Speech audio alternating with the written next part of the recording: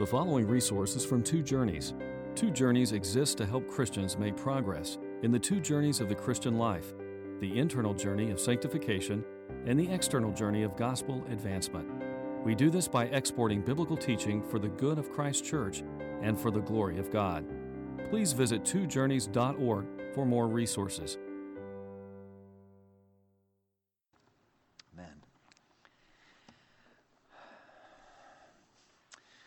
It's amazing to me that less than 3 centuries after an obscure Jewish man, Jesus of Nazareth, was tried and convicted and sentenced to death in Judea, which was a remote outpost of the Roman Empire, less than 3 centuries after that, the Roman emperor himself declared himself to be a Christian. He said that he believed that that Jewish man was actually the Son of God.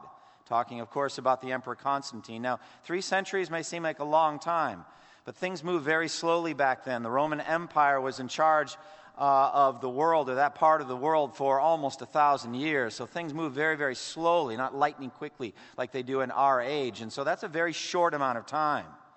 How did it happen? How did the kingdom of Jesus Christ advance and spiritually conquer now? Not with the sword like Islam did, sweeping across North Africa with the sword. No, but rather with the truth of the gospel. How did Christ win? How did the gospel advance so rapidly in such a short amount of time? Well, there's a lot of answers to that question. It's complex. But there are 2 factors in particular that come to my mind, both of them having to do with the nature of the church in the world. The first was the supernatural courage that Christians had in facing death. They weren't afraid at all of death. They were willing to die for their faith. They died cheerfully and courageously with great boldness, and nothing could stop them. And so the blood of martyrs was seed for the church, Tertullian told us. But a second great apologetic and proof of the truth of Christianity was love. The way that the Christian community loved one another. Now, about 125 years after Christ, the Emperor Hadrian was trying to figure out this growing, spreading phenomenon of Christianity. And he sent a spy, Aristides, to find out who these Christians were and what they were doing. And this one came back with an interesting and mixed report. But one of the things he said is, behold how they love one another. Maybe 50 to 75 years later, the same Tertullian picked up on that and said, this is the very thing the pagans are saying about us. Behold how they love one another. This love that Christians have, this supernatural, self-sacrificial love, was the very way that Christ said that the watching world would be able to identify us as his disciples. As it says in John 13:35, by this will all men know that you are my disciples, if you love one another. We are a community of love, of brotherly love. And we must put that love on display. And the verses that we've heard this morning give us some tremendous insights on some ways we can do that. It's not comprehensive, but there's a lot in these verses that teach us how the Christian church is to love one another. Now, we have in our church covenant, you hear it every time we have New Member Sunday, a statement that I've pondered much this past week, and that is this statement, we will watch over one another in brotherly love. We promise to do that for each other. We covenant together to watch over one another in brotherly love. Now, if you were to come to me and say, okay, in our church covenant, do you think that these things are coming from Scripture? I would say every one of them. Every statement in our church covenant, I think, has a scriptural basis. All right, on that particular one, we will watch over one another in brotherly love. What Scripture would you say supports that? I would say there's many, but of all the verses I could pick, I would bring you immediately to Galatians 6:1. I think that Galatians 6:1 is the best scriptural support for the promise that we have made to one another, that we will watch over one another in brotherly love. We are a Christian family, and one thing that the Christian family does is we restore those that are caught in sin. Look at verse 1. It says, brothers, if someone is caught in a sin, you who are spiritual should restore him gently. But watch yourself, or you also may be tempted. So here we come to what I would call an expected emergency in the life of the church. An expected emergency. Someone in the church is caught in a sin. It's expected because all of us struggle with the flesh, as we've just been talking about in Galatians 5. We are deeply divided, and we struggle, and from time to time there's going to be some outbreaks, and we are going to be, from time to time, caught in a sin. The idea here from the original language is something of being captured or seized like a prisoner of war, surprised like a traveler who is caught by some highway bandits. But it's not entirely that way because it's a sin, so the individual is complicit in it. The individual has yielded in some way, is defiled by this. But there's a sense of what the Puritans called a surprisal, comes on you and you're captured or caught in a sin. Well, it's an emergency because it's time for the church to be mobilized. The world doesn't care about this at all unless it's a crime. Then they'll mobilize the police or the FBI. But if it's not a crime, it doesn't care. Actually, might even celebrate it. But the church cares very much, and so we are mobilized when one of the brothers or sisters is caught in a sin. It's a sin issue. Perhaps the adulterous relationship has been exposed. Perhaps the internet pornography use has been revealed. Perhaps the gossip has gone just a bit too far at last, and someone's been really hurt by it. Perhaps the bitterly critical wife has disrespected her husband, or the harsh husband has been exposed in public.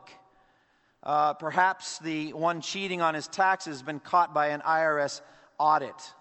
Maybe the college student's been caught cheating or plagiarizing in some way. Someone's been caught in a sin. And it's time for the church to do what it alone can do, to reach out in love and restore the sinner. Now, it might be something that's just a matter of spiritual drift. As it says in Hebrews, we must pay more careful attention, therefore, to what we have heard so that we do not drift away. That can be the same kind of sense here. Someone is drifting away from Christ. And they're caught in like an undertow. They're drawn away because of this pattern of sin. And the centerpiece of this passage is the restoration of the sinner to spiritual health by humble, gentle, persistent, loving brothers and sisters in Christ. It's part of a healthy church family that's depicted here so powerfully. Now, let's understand again our context. The Galatian legalism Paul is seeking to overwhelm by grace, the grace of the gospel, to drive away the legalistic view of the gospel that these Judaizers, these false teachers had been teaching. That salvation, justification, is a combination of faith in Christ plus the law of Moses, obedience to the law. And Paul is writing to say this false gospel is no gospel at all. It's not true. And so he's written this whole book of Galatians. Now, wherever there's legalism, there's always, at the root of it, spiritual pride. It flows from and increases spiritual pride. It results in an attitude of, here's the standard, now it's up to you to meet it. We all do, what's wrong with you? So there's that attitude, that legalistic attitude of pride. If you're meeting the standard, you're superior, morally superior to those that don't meet it. Just like Jesus said to the scribes and Pharisees in Matthew 23, verse 4, "Woe to you, scribes and Pharisees, you hypocrites! You tie up heavy loads and put them on men's shoulders, but you yourselves are not willing to lift a finger to move them." So here's this terrible burden being put on people, the legalistic burden, and they're just saying, hey, here's the standard, you have to live up to it. Now, Paul hinted at the divisiveness and internal warfare that such a legalistic preaching of the gospel produces. If you look back at Galatians 5:15, there Paul says, if you keep on biting and devouring each other, watch out or you'll be destroyed by each other. So that's a legalistic, harsh, accusing community, very unpleasant to be around. The remedy to this kind of legalism, of course, is the gospel of Jesus Christ, including the grace for forgiveness, the grace of justification, along with the gift of the indwelling Holy Spirit to combat sin. The Spirit-filled life in the church is an infinitely superior way to live in community with each other. We have the beautiful description of the fruit of the Spirit that we've had described, which I just think is the most beautiful way to live. I just can commend it to you, even though I'm not preaching on it. If I'm not careful, I'll slip right back and preach the fruit of the Spirit again. You should meditate on that list, memorize it, and just flash at every moment. Am I characterized right now by the fruit of the Spirit? Is this me right now? And if not, I must repent. And so this is just a tremendous community of love that we should be displaying by the power of the Spirit. And then in verse 25, 26, at the end of Galatians 5, he says, since we live by the Spirit, let us keep in step with the Spirit. Let us not become conceited, provoking and envying each other. So there's that pride, that spiritual arrogance. It results in a self-destructive church, people who are conceited, who provoke each other by spiritual competitiveness and judgmentalism and that legalism, or who envy one another rather than working together to conquer our mutual adversary, which is sin. So we're at war, all of us, and we talked about that in Galatians 5. We're at war, but our struggle is not against flesh and blood, but our struggle is against the world, the flesh, and the devil, that indwelling sin. And the devil and the world, we are at war, and we are called on to be together in that. We're called on to use that famous phrase from Shakespeare, to be a band of brothers. You remember in Henry V, where Shakespeare put these words in King Henry's mouth as he's gathering the men together for a critical battle, and he talks about that band of brothers. He says, we happy few, we band of brothers. For he today that sheds his blood with me shall be my brother, be he ne'er so vile. Stephen Ambrose, the historian, talked about how being in battle together forms a cohesiveness, almost a family sense within a unit, and they become a band of brothers together. And so must it be in the Christian church. We're at war, but not with each other. We're at war with sin. And we need to fight. We need to fight our common enemies. The devil, for example, immeasurably powerful, implacably hostile, indescribably evil. He's a vicious tyrant. He's seeking our very lives. Probably the most powerful being that God ever created. Incredibly subtle and devious, masquerading as an angel of light, lying, twisting the truth, dangling temptations, and then turning and accusing us of sinning in the very ways he just tempted us to do. Therefore, the ultimate spiritual hypocrite there is in the universe. That's the devil. How powerful is Satan, and how terrifying would it be for each one of us to face him alone? Jesus prayed with deep earnestness that we be protected from the devil. In John 17:15, he says, my prayer is not that you take them out of the world, but that you protect them from the evil one. So Jesus prayed for our protection from Satan. He's so vicious. He is called by Peter a roaring lion, prowling around, seeking someone to devour. You have a personal enemy, the devil, and he's coming after you at every moment.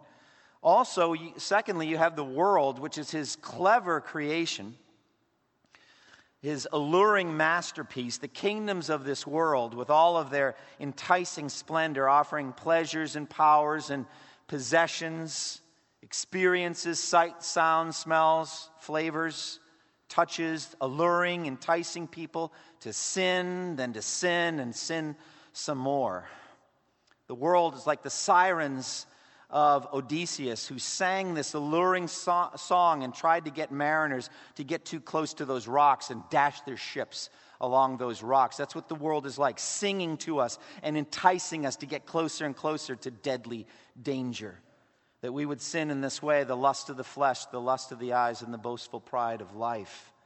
In our time, it's the pleasures of sexual sin, the enticing call of internet pornography, the pleasures of the stomach, the constant call to live for food, the pleasures of the eye, of entertainment, movies, theme parks, vacations, resorts, luxuries, the best clothes, automobiles, hotels, houses, real estate, leather, gold, silver, silk, black glass, crystal, the things of this world.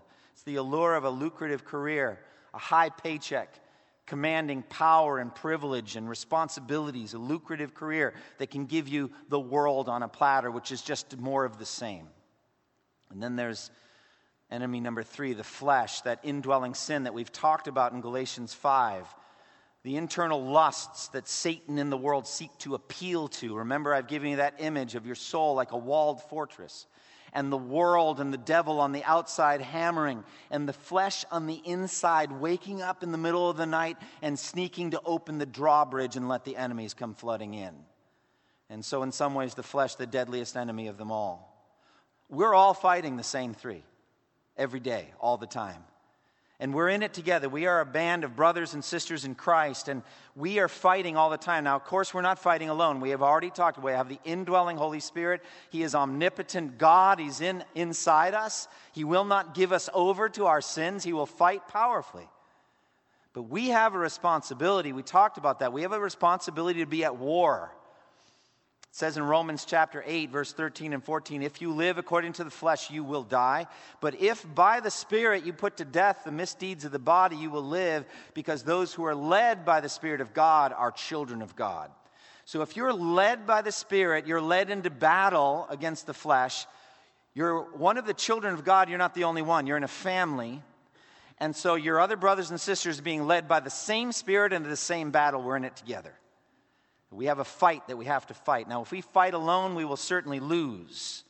But God has adopted each spiritual orphan into a worldwide family of God. Amen. Isn't that beautiful? And even better, He's situated us in local churches where we can practically know and be known, where people know your name, they know your tendencies, they know your strengths and weaknesses, they can pray for you by name, and that's the wisdom of God.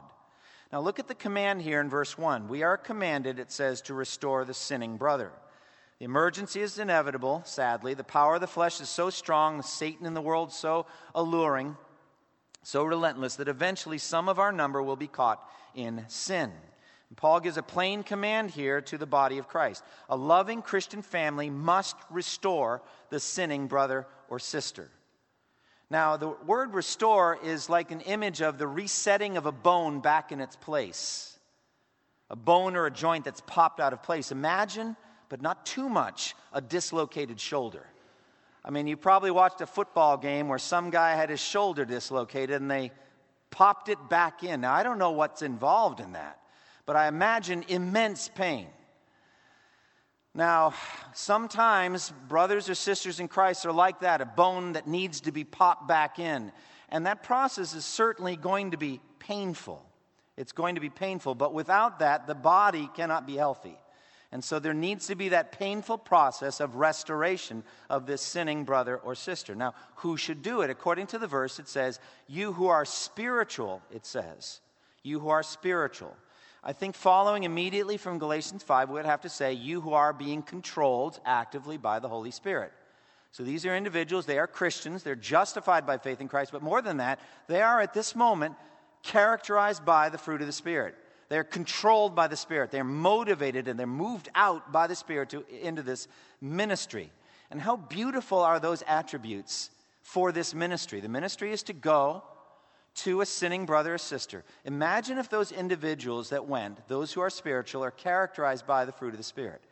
Characterized by love, joy, peace, patience, kindness, goodness, faithfulness, gentleness, self-control. In that spirit, they who are spiritual are going to do the restoration. That's what Paul's commanding here. How sweet and powerful would such a person be? Those who are spiritual understand the sinning brother or sister with a proper perspective. They see the situation properly. They see the person from God's perspective and from the perspective of eternity. The sin is great. They don't underestimate the sin. They understand it's serious. It's a poison. It will spread if it's not dealt with. It needs to be dealt with. But they understand, however great the sin, God's grace is infinitely greater. Amen? The blood of Christ infinitely sufficient to cover that sin. And so in that spirit of confidence and hope, they go to restore the sinner. Those who are spiritual see the invisible enemies and their power, the world, the flesh, and the devil. They understand how powerful they are. Those who are spiritual have maturity and wisdom to speak wisdom into the life of this wandering or this sinning brother or sister. Elders are particularly called on to this ministry. Though it doesn't specifically mention elders here, we would have to hope that the elders of that local church, of any local church, are spiritual, controlled by the Spirit, mature in the Spirit, and are actively doing this ministry. But it's not only elders. All of us are called on to do this kind of ministry, and sometimes it may be better for you than for an elder to do it because you know the person in the situation better than anyone. So think of our church covenant. We will watch over one another in brotherly love. This is what we're going to do for each other. This is the direct scriptural support for that command. We are not going to let a brother or sister just drift away. We're not going to let them just go away into the world. We're going to go out and get them and bring them back. And we're going to fight the true enemies to do that. Now, further commands, if you look at verse 1, it says, restore him gently, but watch yourself, or you also may be tempted. So we've got two additional descriptors here. This whole ministry must be done with gentleness and, I think, with humility. That's what I'm putting on this. Gentleness and humility. A spirit of gentleness. This, again, a strong focus on the ministry of the Holy Spirit. One of the fruit of the Spirit is gentleness. You're going with gentleness. A prayer to the Lord that the Spirit may make you gentle as you do this ministry. Think about Jesus in Matthew 11, how he said, come to me, all you who are weary and burdened, and I will give you rest. Take my yoke upon you and learn from me, for I am gentle and humble in heart.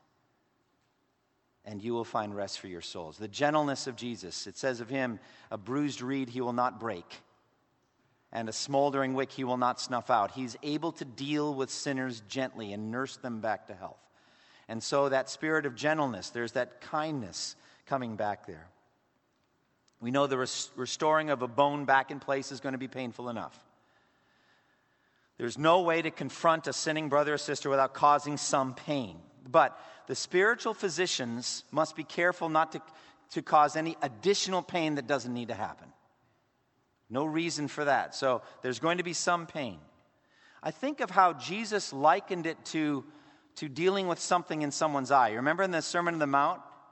He said, why do you look at the speck of sawdust in your brother's eye and pay no attention to the plank in your own eye? You hypocrite. First take the plank out of your eye, and then you will see clearly to remove the speck from your brother's eye. Now, if you look at that, does Jesus want us to get specks out of other people's eyes? Clearly he does. But you have to do something first to yourself. And I believe the plank has got to be, since the little piece is some sin, you should be able to see your own sin far more clearly than you see someone else's sin.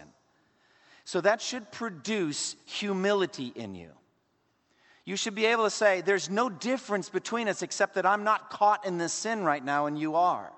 It could be 6 months later, you're coming to help me. There's no difference. So there's a deep humility, and that produces, I think, gentleness. That produces the gentleness. It's really important to be gentle with someone's eye. Okay? There's a brother in Christ here in this church, Alan Carlson, who is gentle with my eyes. And I'm so grateful for that brother. He removed cataracts from each eye and probably saved my life. Talk to me about one bike ride I made once in which I risked my life to cross the road, not quite sure what was coming my way because of the cataract. It was soon after that I said, I need that surgery. It was close, but not that close. So at any rate, there it was. And now I have a brother that's touching my eyes, and he knows how to do it. And in his hands is gentle healing. And I'm grateful for it. I praise God for that. And so we need to be with each other. We've got to go in the spirit of gentleness, but we also have to go in the spirit of humility. We have to watch ourselves, it says, lest we also be tempted. Now, the simplest way to understand that is you might be tempted with the exact same sin. Whatever they're in, you might do it too. So be careful you don't just get drawn away by them. A little leaven leavens a whole lump, and you've got to be careful that you don't catch their spiritual disease. So be humble enough to guard yourself and say, I'm going to go, but I don't want to get drawn into that pattern of life. But it could refer to other temptations. Not just that, but you could be tempted toward pride, frankly. I would never do that. Or you could be tempted toward anger toward the person. I can't believe all the trouble you're causing the church. So these kinds of things are sins, and just watch yourself that you don't go into that sinful pattern. That's what Paul's saying. So just let me stop and say, FBC, are you willing to do this for each other?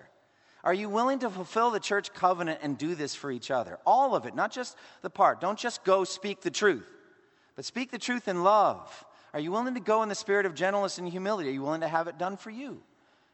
If so, then we can be a church together. Amen? If not, we're not.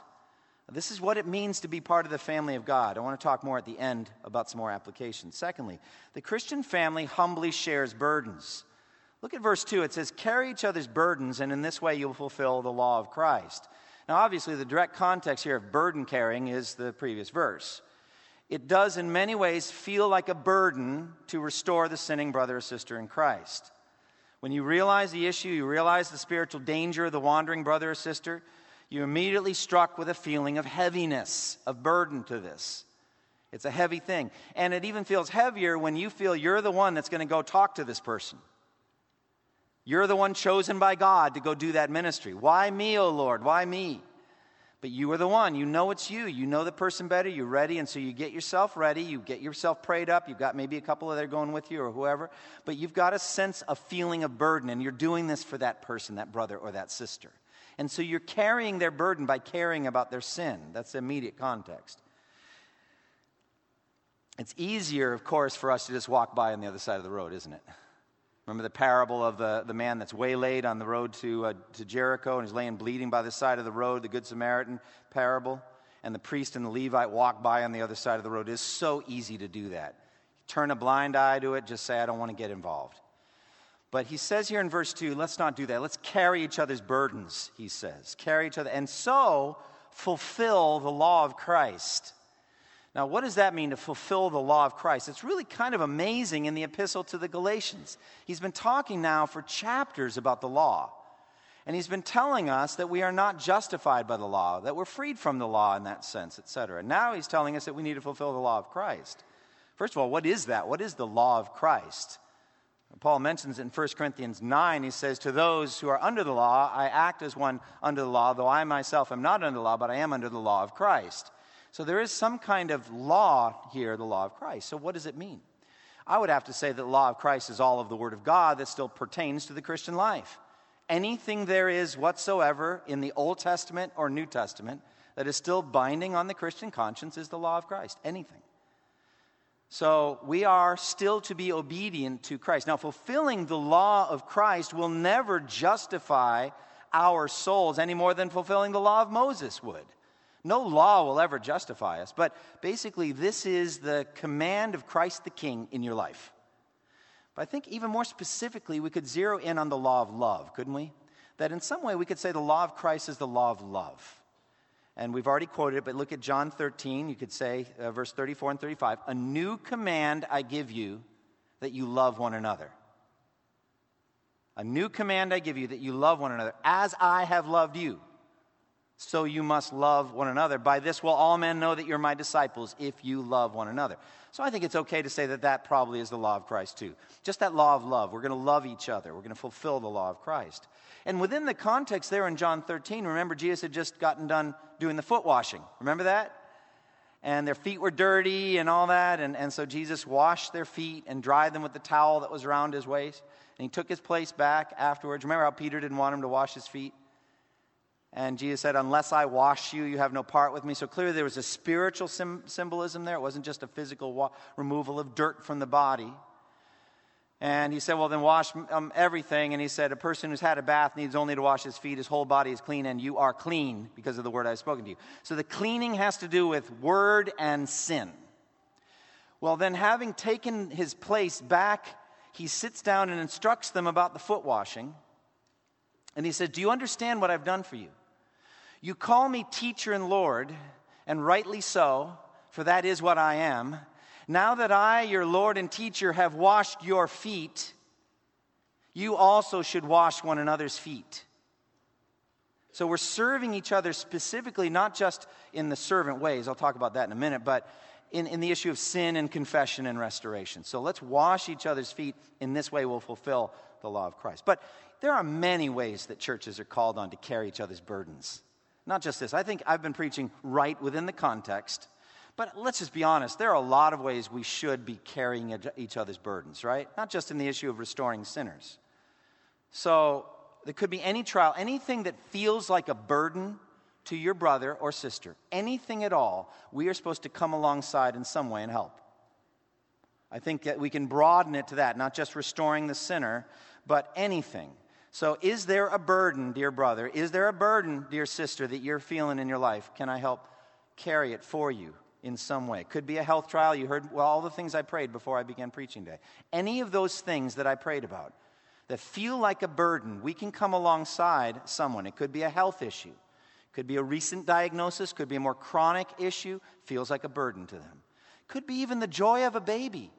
being brought into a family, but there's some challenges with just getting settled in the new life together. And there's a burden. There's ways that the church can come alongside and share that burden and that joy.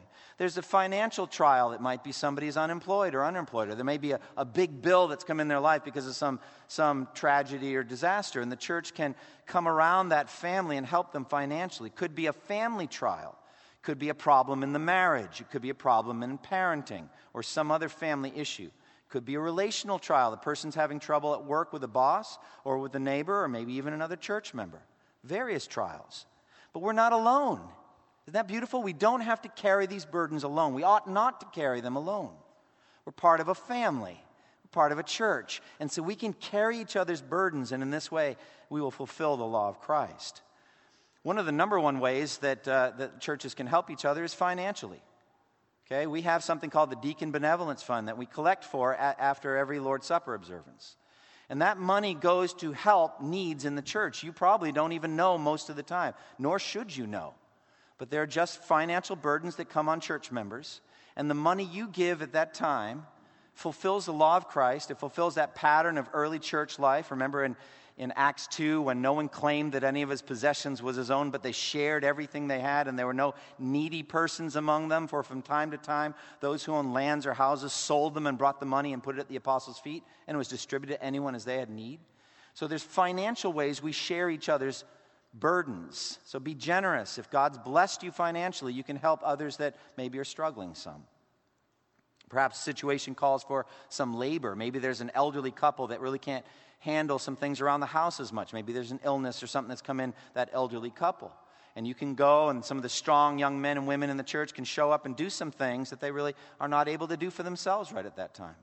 Again, with the couples that bring infants home, we have the meal baby sign up. That also applies to people that are going through illnesses. And I can't even imagine all the meals that have been cooked by, I would guess, mostly the women of the church.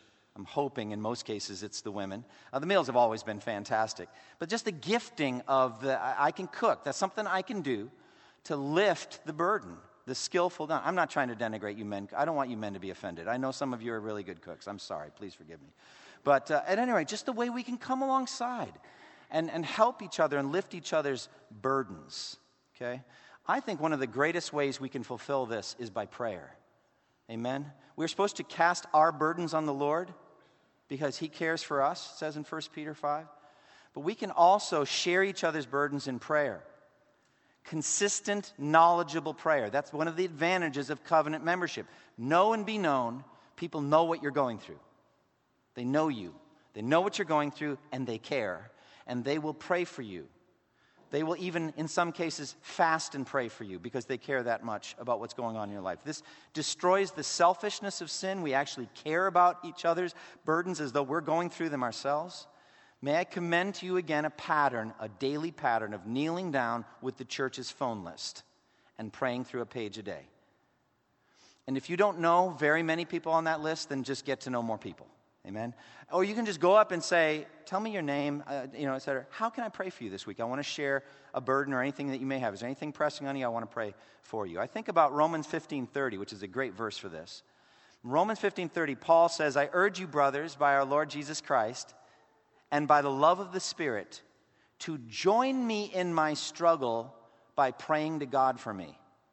Literally to agonize, to wrestle together, to struggle with me as I'm struggling, as you pray for me. In other words, Paul's saying, I'm going through a struggle. His struggle was being a trailblazing, church-planting apostle to the Gentiles. That was a struggle. It brought him into persecution. He said, would you please join me in that struggle by praying to God for me? Especially, we can bear each other's burdens in the internal journey, right? We can pray for each other to make spiritual progress in the internal journey, in sanctification. So think about Colossians 4:12. There it says, Epaphras, who's one of you, a servant of Christ Jesus, greets you. He's always wrestling or struggling on your behalf in his prayers, listen, that you may stand mature and fully assured in the will of God. That's a prayer for the internal journey. He's praying for you, Colossians, that you may be mature and you may be doing the will of God.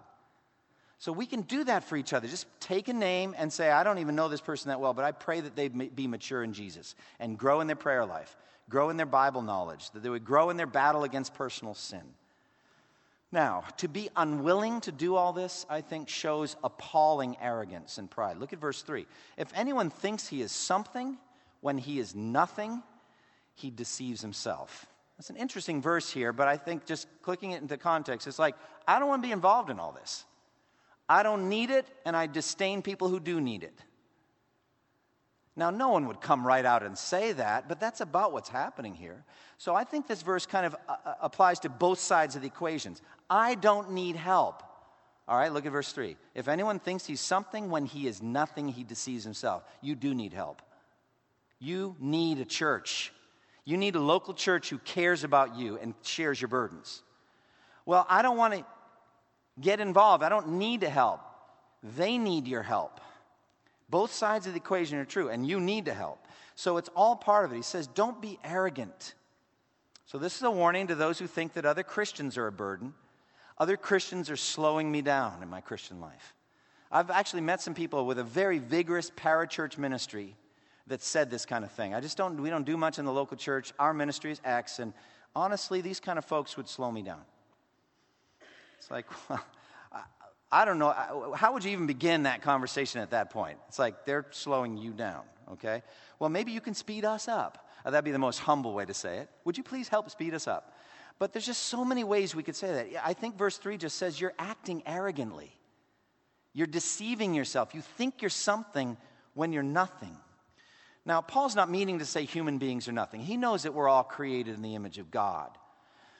But I might take John 15:5 and bring it in here. Jesus said, I am the vine, you are the branches. If a man remains in me and I in him, he'll bear much fruit. For, what does he say? Apart from me, you can do nothing. Well, it's not a stretch to say apart from him, we are nothing. Right? Apart from Jesus, you're nothing. But if you're in Jesus, you're in the body of Christ, and you're part of a family.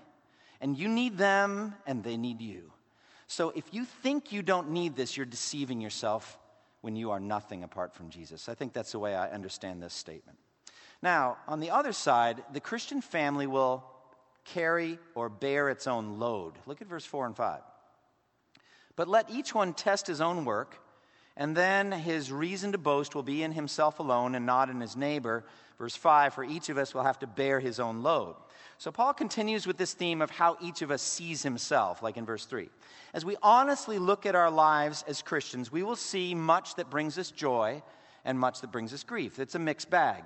So when you look at yourself, it's not all good, it's not all bad. You see that the Lord's using you and bearing some fruit in your life, but you also see the sin in your life. Now we know that our good works are all done by the power of the Spirit for the glory of Christ. And we can take a share in the joy that we've been included in ministry. And we should rejoice in that. Not so much we're boasting in ourselves, but thank you, God, that I actually have a ministry. Thank you, God, I can use my spiritual gifts to help brothers and sisters and restore them and pour into them and carry their loads. Thank you, God, that I can do this ministry. And that's a good thing. That's an incredibly good work. So if you've been instrumental in bringing or restoring a sinning brother or sister in Christ, what a good work that is. It says in James 5:19 and 20, my brothers, if some of you should wander away from the truth and someone should bring him back, then remember this, whoever turns a sinner from the error of his ways will save him from death and cover over a multitude of sins. So if you actually help someone do that, you can go home and go to bed that night and feel happy. Not boastful, but just happy that the Lord used you. And on Judgment Day, it says in Hebrews 6, the Lord will never forget the way you've loved him and helped his people and continue to help them. And so that's a beautiful thing. So basically then, I think we have to see this from a Judgment Day perspective. Okay? On that day, we will all stand alone. On that day, no brother or sister will be with you. You'll be alone. It'll be you and Jesus. Okay? And you're going to bear your own load that day alone. See what I'm saying? It's going to be you and Christ, and you'll give him an account for your life. For all of it. As we've said in 2 Corinthians 5:10, we must all appear before the judgment seat of Christ, that each one may receive what is due him for the things done in the body, whether good or bad. You'll stand alone. You'll bear your own load at that point, and you'll talk to him alone. I think that's in context. But in a lesser sense, I think this also talks about how we behave in the body of Christ. And that makes it actually pretty interesting. There's a bit of a paradox here. In verse 2, we're told, carry each other's burdens, right? Do you see it?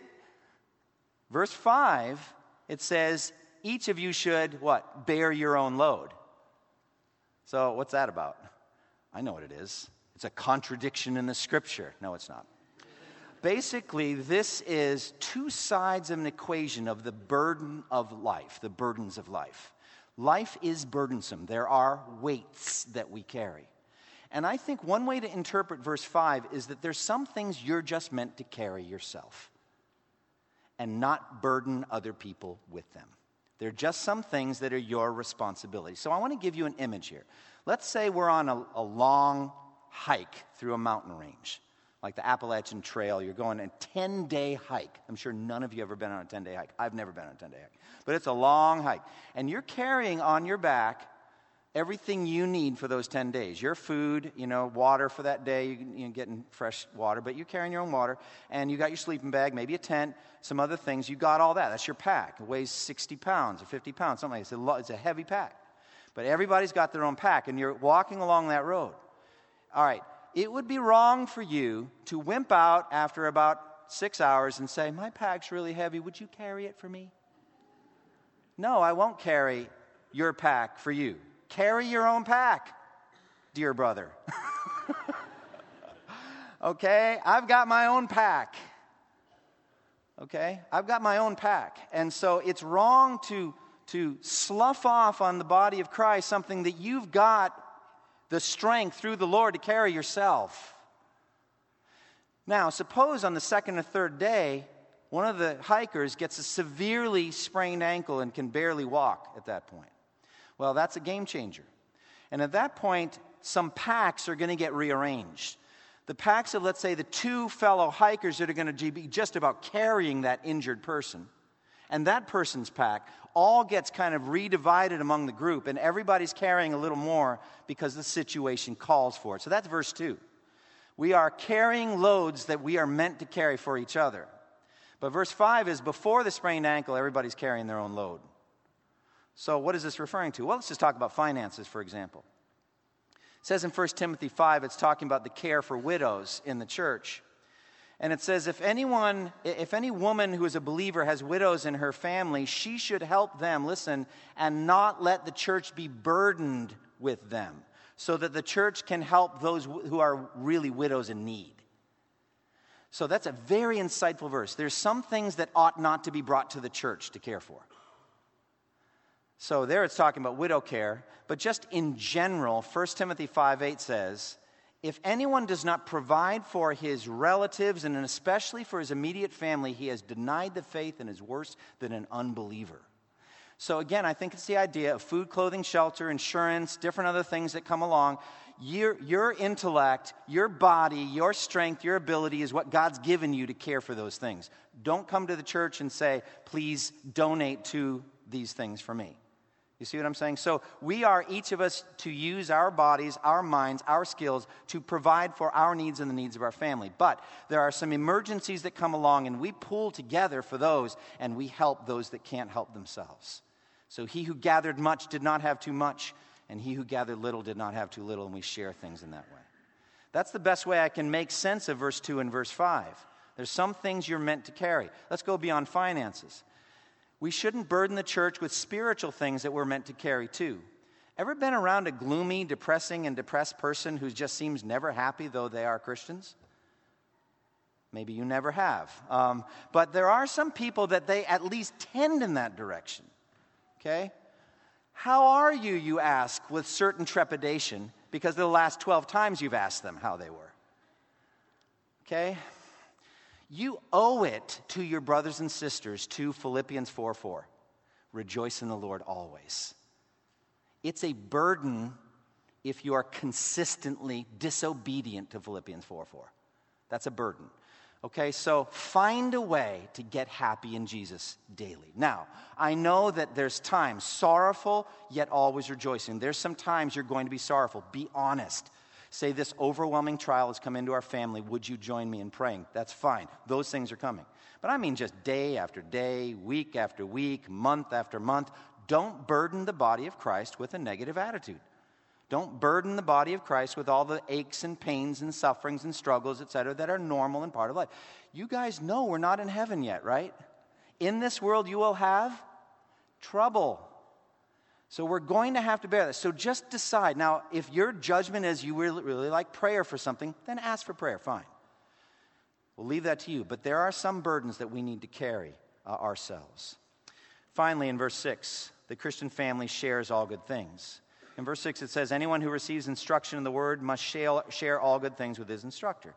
Now, again, in context, verses 1 through 5 talks about a strong shepherding that we do for one another, especially in restoring sinners, people who are sinning. The elders are especially called on to do this ministry. This is their calling.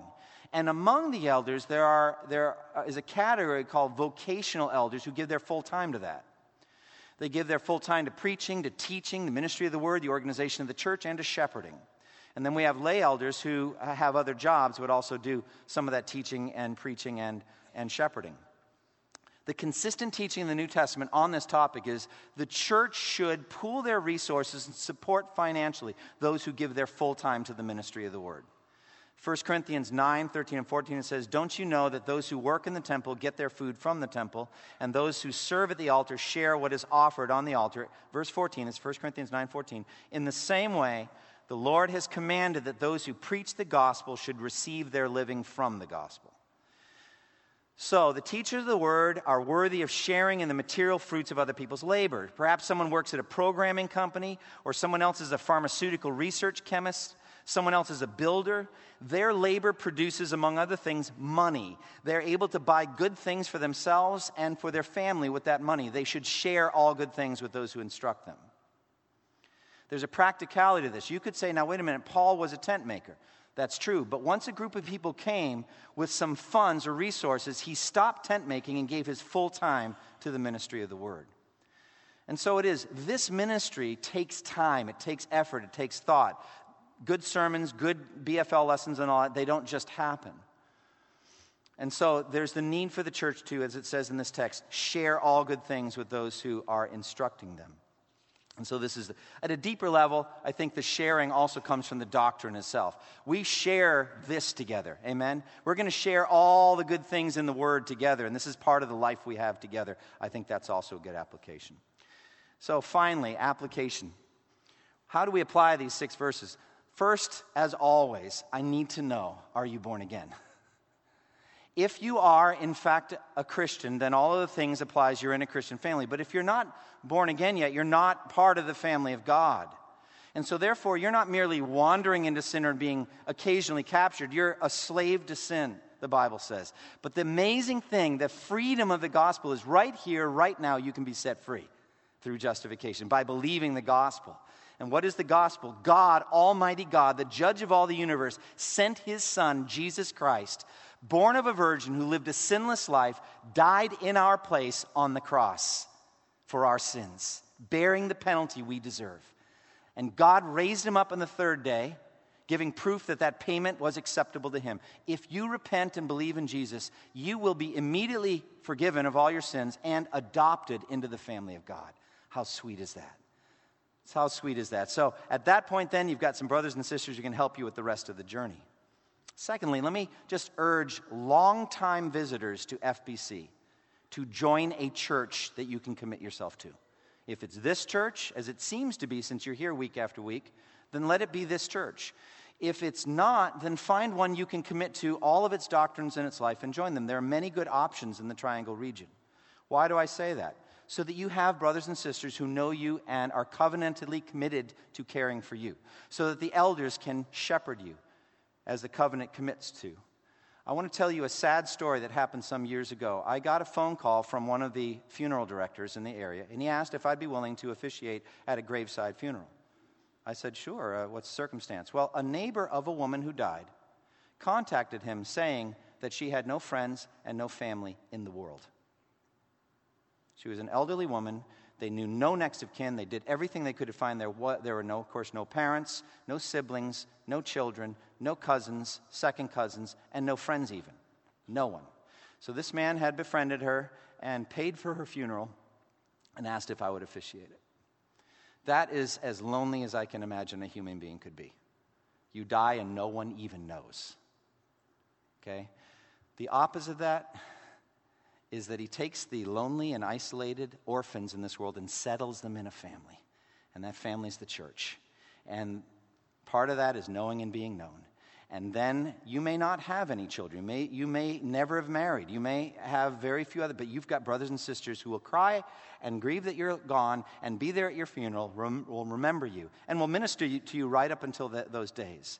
Don't let that first happen to you. Commit to a local church.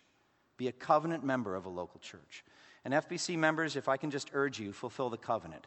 Let's watch over one another in brotherly love. Let's pray for each other. Let's shepherd each other. Let's love each other. Let's get the phone directory and pray through it. And my final word is to elders. Just praise God for your ministry. Guys, if I can just tell you, FBC members, how faithfully these men do this work. How often we go through the phone registry, we go through and we're praying and we're shepherding and encouraging people in all circumstances. And it's a wonderful work, but it feels sometimes like a burden. I'm not saying that just right from the text. But these men are doing it cheerfully. Pray that they will continue to do it. Pray for them. Pray that we'll shepherd each other. The elders will shepherd each other. Elders, be faithful in this ministry. This church needs it done. Close with me in prayer. Father, we thank you for the time that we've had to study your word today, Galatians 6:1-6. Help us to be faithful to these verses, to be faithful to put them into practice. Lord, I pray one more time for any that are here that are at this present point lost, that they would trust in Christ for the forgiveness of their sins. In Jesus' name, amen. Thank you for listening to this resource from twojourneys.org. Feel free to use and share this content to spread the knowledge of God and build His kingdom. Only we ask that you do so for non-commercial purposes and in accordance with the copyright policy found at twojourneys.org. Two Journeys exists to help Christians make progress in the two journeys of the Christian life, the internal journey of sanctification and the external journey of gospel advancement. We do this by exporting biblical teaching for the good of Christ's church and for the glory of God.